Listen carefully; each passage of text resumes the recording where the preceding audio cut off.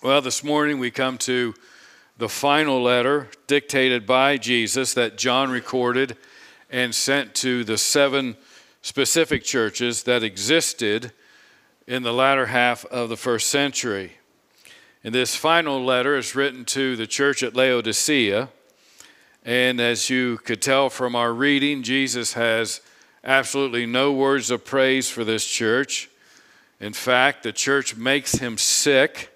And he tells them, because of their lukewarm spirituality, that he will spit them out of his mouth.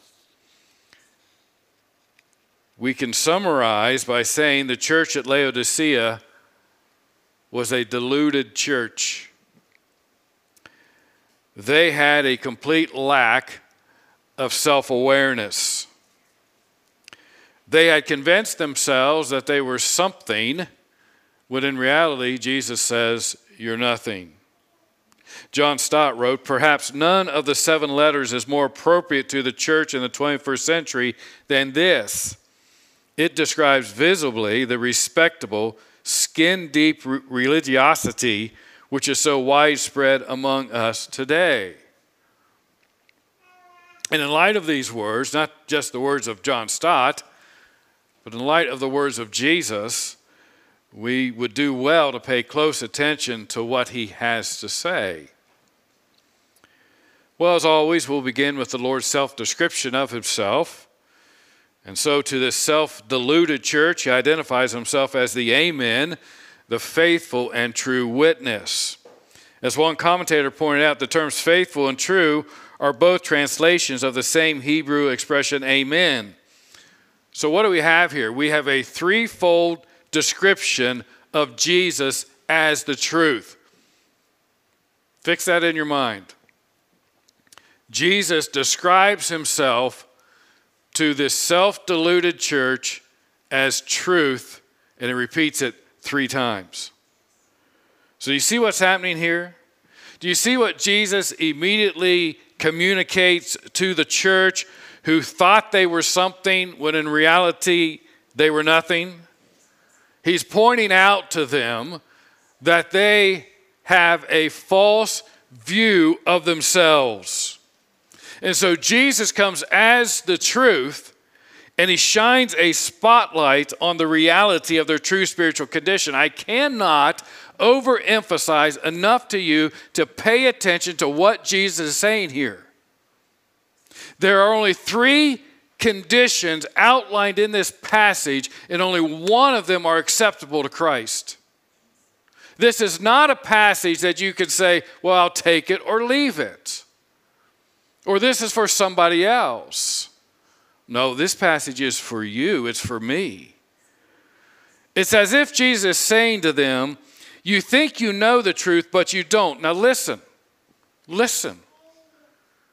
Are you a person who thinks they know the truth, but you don't in reality?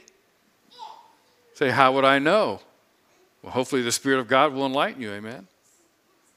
Don't automatically assume that you've got it all figured out.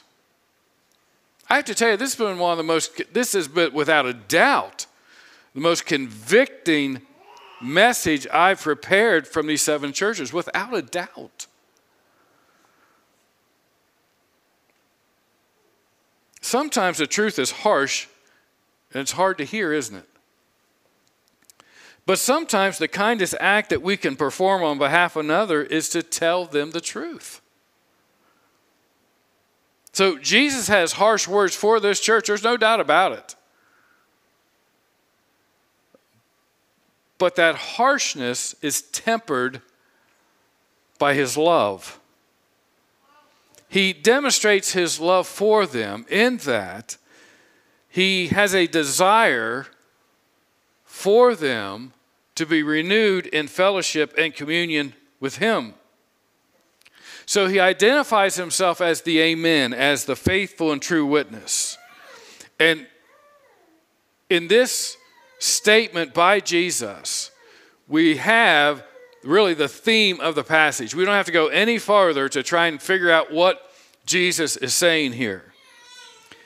In verse 14, Jesus describes himself to the believers at Laodicea and to us in most vivid terms, and he does it in such a way that immediately we know what he wants us to get out of the passage.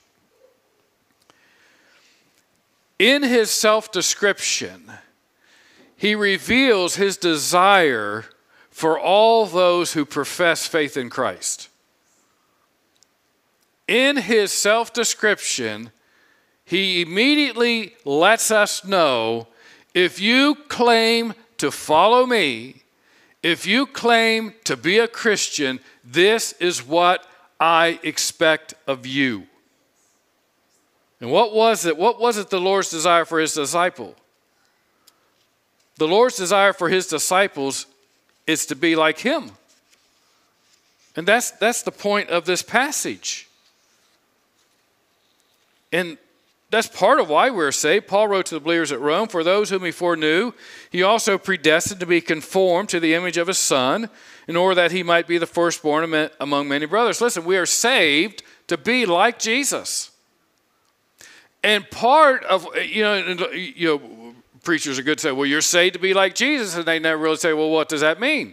Well, right here in Revelation chapter 3, verse 14, we have a very distinct part of what it means to be like Jesus. Jesus does not keep us in the dark. He tells us exactly what we are to be if we claim to follow Christ.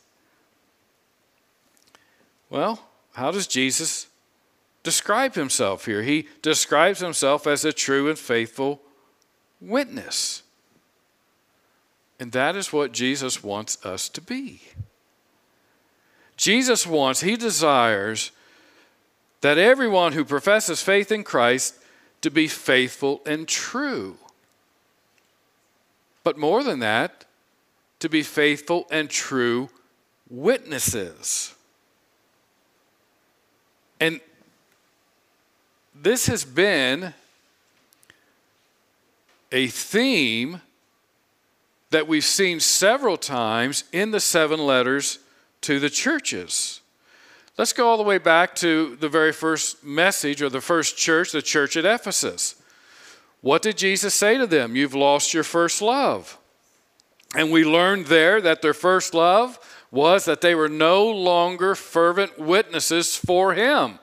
And what did Jesus say to them? Listen, if you don't repent, if you don't turn this ship around, I'm going to come and I'm going to remove your lampstand. If you won't be a witness for me, guess what? You won't be a witness at all. So then he goes on. And why did Jesus praise the church of Pergamum? Well, he praised them because they had held fast to his name and they did not deny the faith. In other words, they were faithful witnesses despite what they were going through.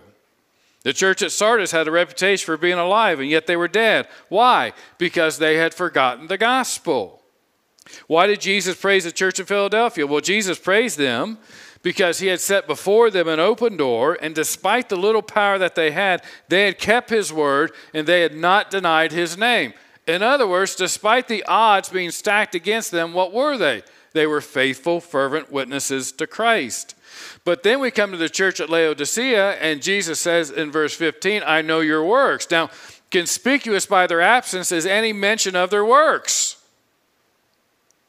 So what do we conclude by that? They didn't have any works worth mentioning. As G.K. Beale said in his commentary, their faith was ineffective. They had a faith, but it didn't accomplish anything. It wasn't at work on a daily basis. So let me give you my 3-point outline, and because I'll forget it as we go along. But first we have his assessment, Jesus' assessment of the church. Then we have Jesus' admonition to the church. And then finally we have Jesus' announcement to the church. So let's start with his assessment of the church. We find that in verses 15 through 17. Look again with me at verses 15 through 17. Jesus says, I know your works. Now remember, he's assessing the condition of the church. I know your works. You're neither cold nor hot. Now, I want to say this because I'll probably forget it later on. Jesus is not saying, he's not trying to, well, I'll do that later. You're neither cold nor hot. Would that you were either cold or hot. So because you are lukewarm and neither hot nor cold, I will spit you out of my mouth. For you say, I am rich, I have prospered, and I need nothing, not realizing that you are wretched, pitiable, poor, blind, and naked. So again, he has no words of praise for this church, only condemnation. Jesus says you're not hot, you're not cold, you are far worse, you are lukewarm. Now, it's important for us to understand exactly what Jesus means here when he uses these terms to describe their spiritual condition. And in case you're wondering, he is addressing Christians. He wouldn't tell unbelievers you're lukewarm, would he? No, of course not. Okay, so he is addressing Christians. He's addressing members of a church. He's addressing those who profess to have faith in Christ. So he's talking to them. But they were spiritually apathetic Christians. And I think that's why John Stott so aptly described the condition of the church in the 21st century. We have so many apathetic Christians. Well, just as Jesus drew on the geography of Sardis to make his point to the church in that city, he again draws on the geography of Laodicea to describe to them in most vivid words how he feels about them. He uses a description that they would immediately identify with and they would immediately understand. The city of Laodicea was located on a major trade route. It was a hub for trade, and this favorable location allowed the city to become prosperous.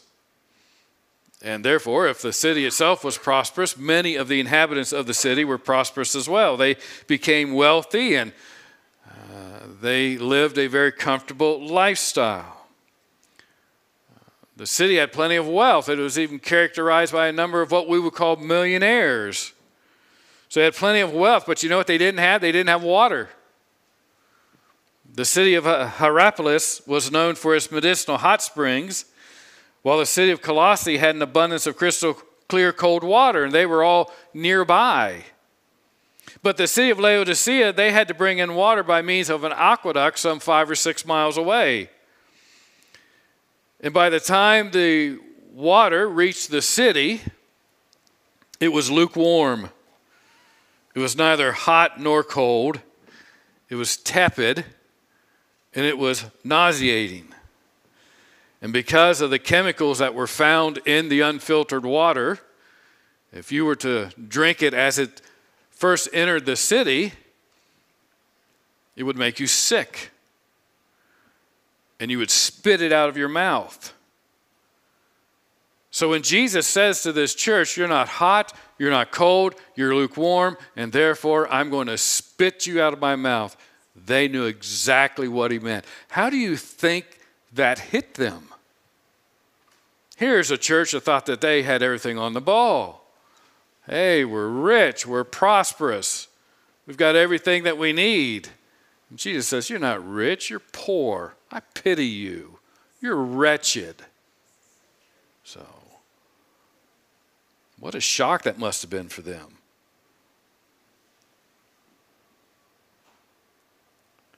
So when Jesus said to them, you're lukewarm, they would have known exactly what he meant, and they would have known that he was not complimenting them. So what Jesus is describing here is a church that has lost its zeal for Christ.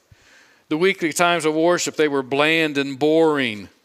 The atmosphere of the church was one of complete apathy. They had right beliefs, but those beliefs had little to no impact on them, and especially on the way that they lived. So they were lukewarm, and Jesus said that he was going to spit them out of his mouth. Now, I don't know about you, if you really stop and think about what Jesus is saying here, it's kind of shocking. This is the Savior, the one who died for them, who saved them, says to them, you make me sick. I don't know about you, but those are crushing words. To hear the one that you profess to love and to give your life to and to serve says to you, you know what, you're just lukewarm, you're apathetic, you make me sick, I just want to spit you out of my mouth. Those are hard words to hear.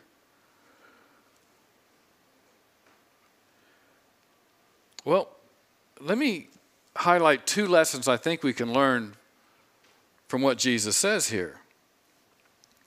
First, the first lesson is for each one of us to honestly examine ourselves. And I say honestly examine ourselves. The church at Laodicea had an opinion of themselves, but it was wrong. They weren't what they thought they were. They weren't what they were telling themselves they were. So here's a call for self-examination. And honestly, be honest with yourself today, because Jesus knows the answer. Amen? How would you rate yourself spiritually? Cold? Hot? Or lukewarm? And be honest with yourself. You know, we have professing Christians that drift in and out of here. They show up once a month or once every 6 weeks or whatever. If they're truly saved, you know what Jesus would say to them? I'd like to spit you out of my mouth. You're lukewarm. You have no appetite for worship. You don't care to be with God's people. Do you dread coming to worship? Do you dread seeing God's people? Is it a chore to read your Bible? Do you find it almost depressing to pray sometimes? We need to examine ourselves, don't we?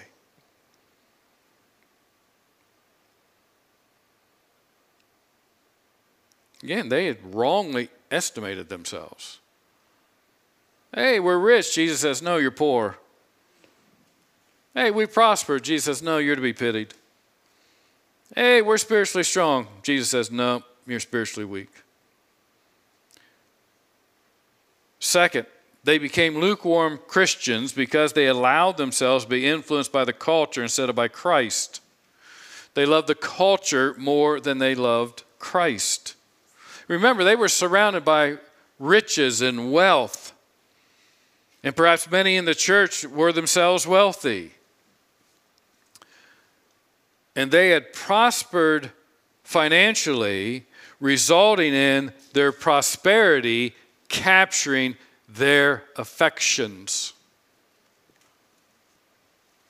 Christ was no longer the center of their affections. It was their material possessions, their bank accounts, the size of their house, or a myriad of other things. And by the way, these are still problems for Christians today, aren't they? How easy it is for us to overestimate our spiritual condition, to think that we're something that we're really not. That's part of the value of communion. You are brought face to face. You have to examine yourselves and say, where am I spiritually? It's so easy to overestimate ourselves, and it's so easy to let the culture become our focus rather than Christ becoming our focus. So we have to be aware of these things. So how can we avoid falling into this trap? In other words, how can we avoid becoming a lukewarm Christian? Let me give you 3 things. To avoid the trap of overestimating ourselves, first of all, we must stay in the Scriptures and ask the Holy Spirit to show us accordingly how we are doing in light of God's Word. In other words, you pray as the psalmist did, open my eyes that I may what? Behold wonderful things out of your law, and sometimes those wonderful things show me how unwonderful I am. So we let the Scriptures be a mirror for us, a true reflection for us. The Word of God is quick and powerful and sharper than any two-edged sword. And what's it do? It goes right to the heart of our motives. We stay in the Scriptures. Second, we must make confession of sin a daily, at least daily, if not hourly, priority. See, nothing reveals the condition of your heart and your mind like honest confession.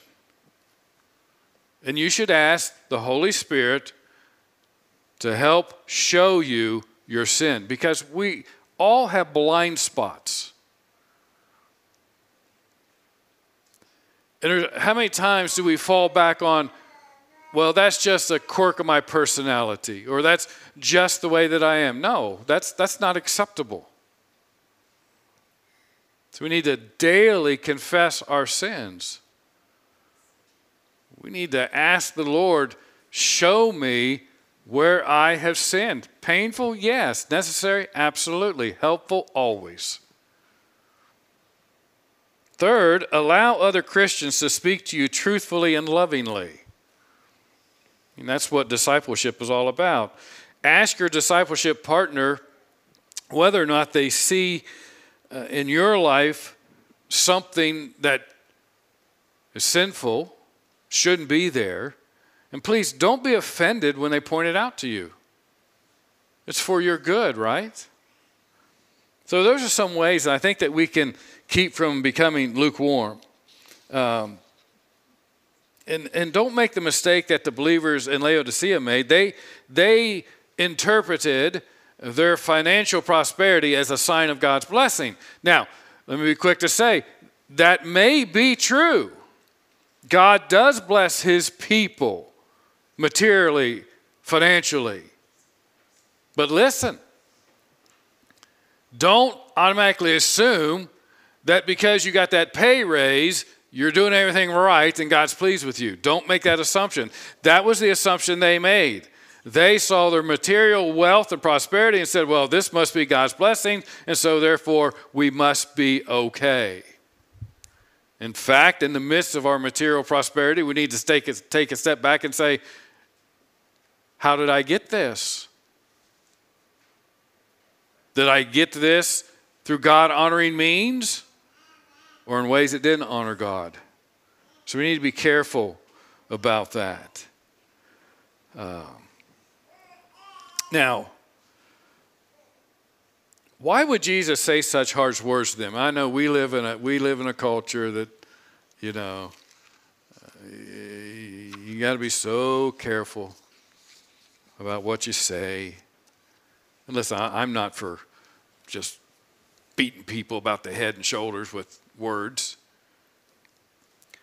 But there are some times when the truth must be said, and sometimes the truth is harsh.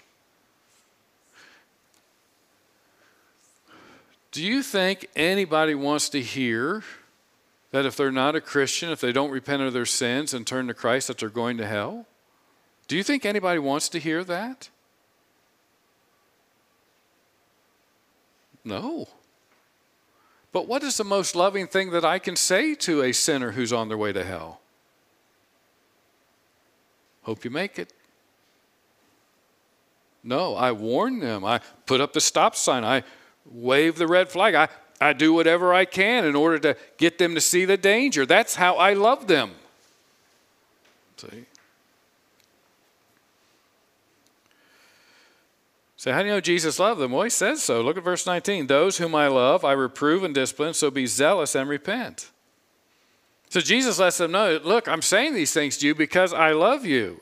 And the Bible clearly teaches that God does what? That God disciplines his children, and he does so in an act of love. So his harshness to them is balanced by his love for them. So Jesus says to the lukewarm believer, I counsel you to buy from me gold refined by fire. In other words, Jesus counsels them to buy spiritual riches that comes from the refiner's fire. They would be pure, right? They wouldn't be tainted. They would be pure riches, riches that would endure. Jesus points to himself and says to them, I'm the source of true, pure riches of salvation. And then he says, come get white garments for me. Now, why would he say that? Well, another characteristic of Laodicea was that they produced this expensive and, so they say, luxurious black wool. Now, I've never found wool to be luxurious, but that's beside the point. But they were known for their black wool that was worn by the rich and famous. And apparently some in the church had given in to that modern fashion, and they wanted the black wool to make their garments with. But Jesus says, you know what? You need to change your clothes. You need to change your clothes, and by doing so, you will let the city know there's something different about you. Because you're not dressed like everybody else. You're not in black. You've received the white garments. The white garments that Jesus gives symbolizes the Christian's justification. The white garments symbolize or a point of identification for the Christian. In essence, what Jesus is saying to them is, live out who you are. Don't be ashamed of who you are. Live out who you are. Jesus says to them, buy from me refined gold, put on white garments that only I can give, and anoint your eyes with salve. Another characteristic of the city of Laodicea was they had a medical school there, and that medical school produced medicinal eye salves. So Jesus says, you need to put this salve onto your eyes so that you can once again clearly see, so that you can clearly see who you are, and more importantly, who I am. So we have the Lord's assessment of the church. Then in 18 and 19 is the Lord's admonishment to the church. I want to point out at the end of verse 19, Jesus admonishes the church to be zealous and repent. Now there's a little bit of a play on words here. When Jesus tells them to be zealous, Jesus uses a word that means boiling hot.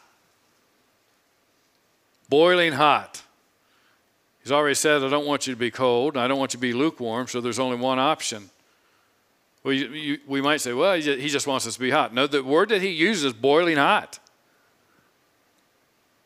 You know, there's a difference between hot water and boiling hot water, isn't there? The purpose of the repentance was to restore them to being boiling hot witnesses for Christ. So as Christians, we must keep this in mind. And this is so painful to say. Lukewarmness is not acceptable to our Savior. Lukewarmness is not acceptable to our Savior. Lukewarmness is not acceptable to our Savior. Apathy is not acceptable to our Savior.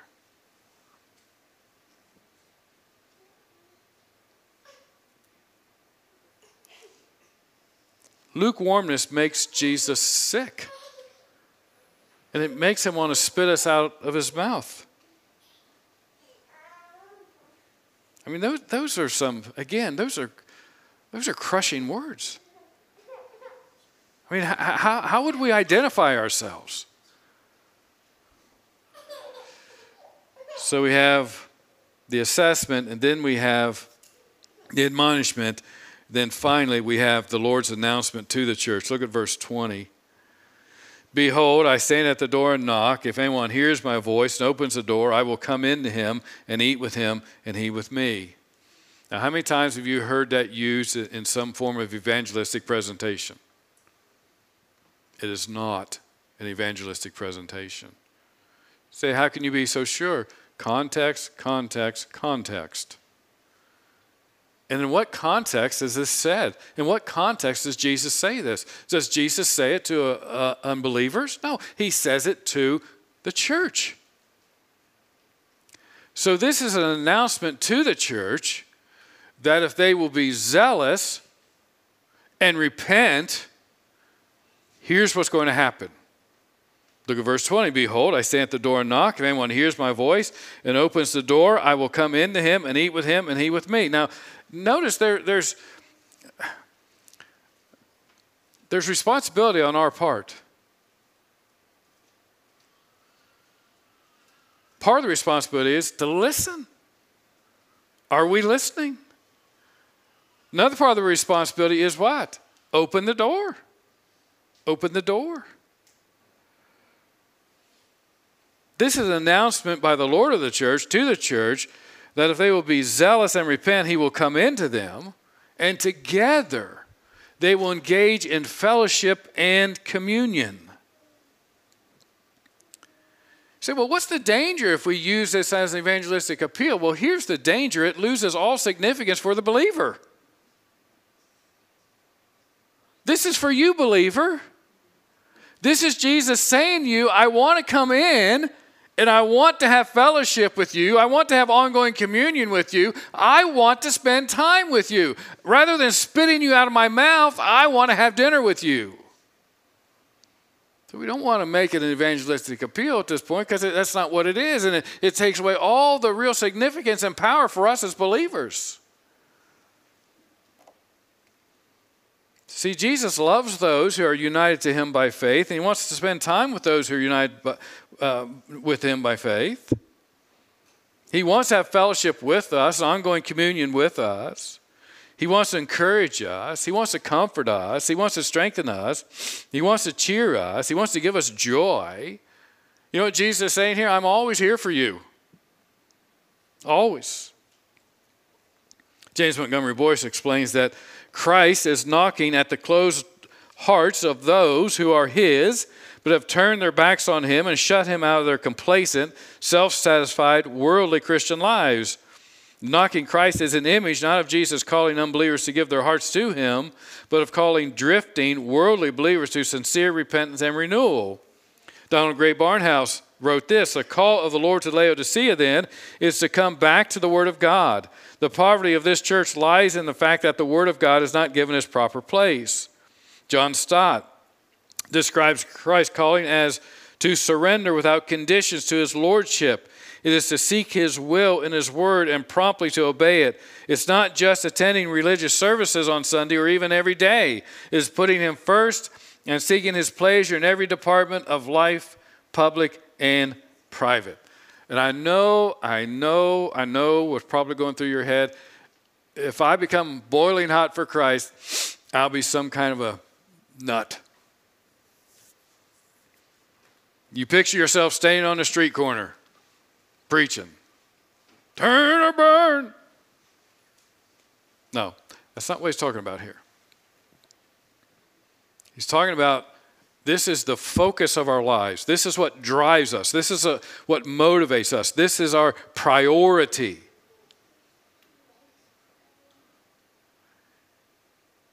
Anything other than that is lukewarmness.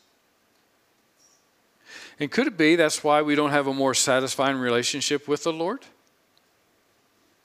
We've relegated him to the fringes. We give him the time if we can make the time, but he's not the priority for us.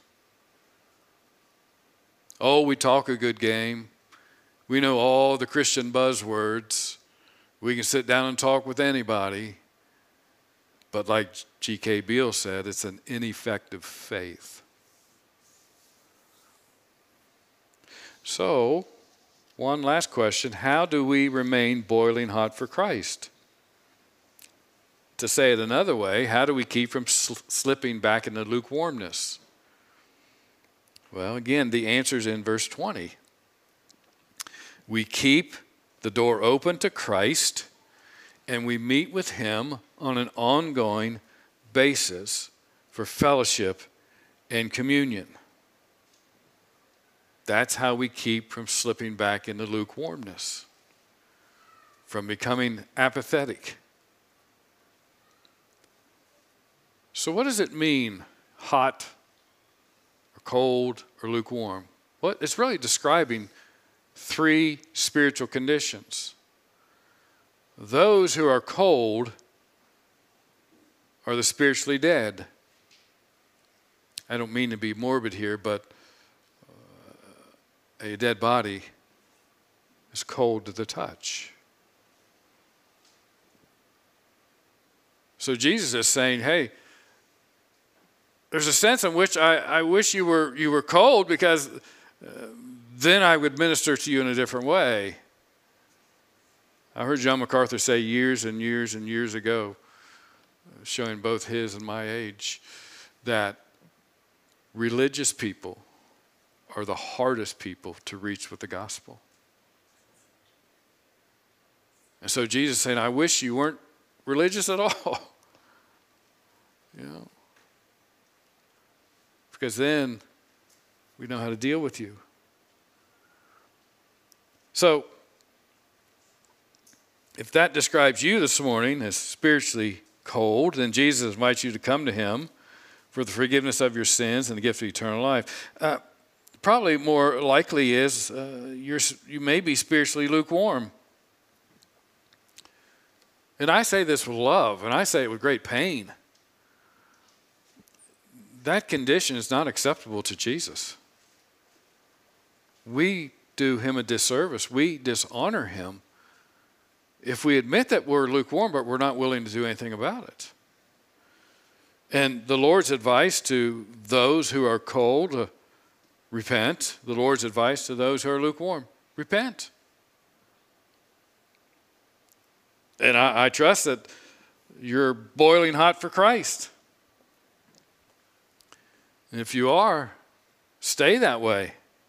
Spend time each day and every day with your Lord and Savior, and continue to enjoy the inestimable privilege of fellowship and communion with Jesus.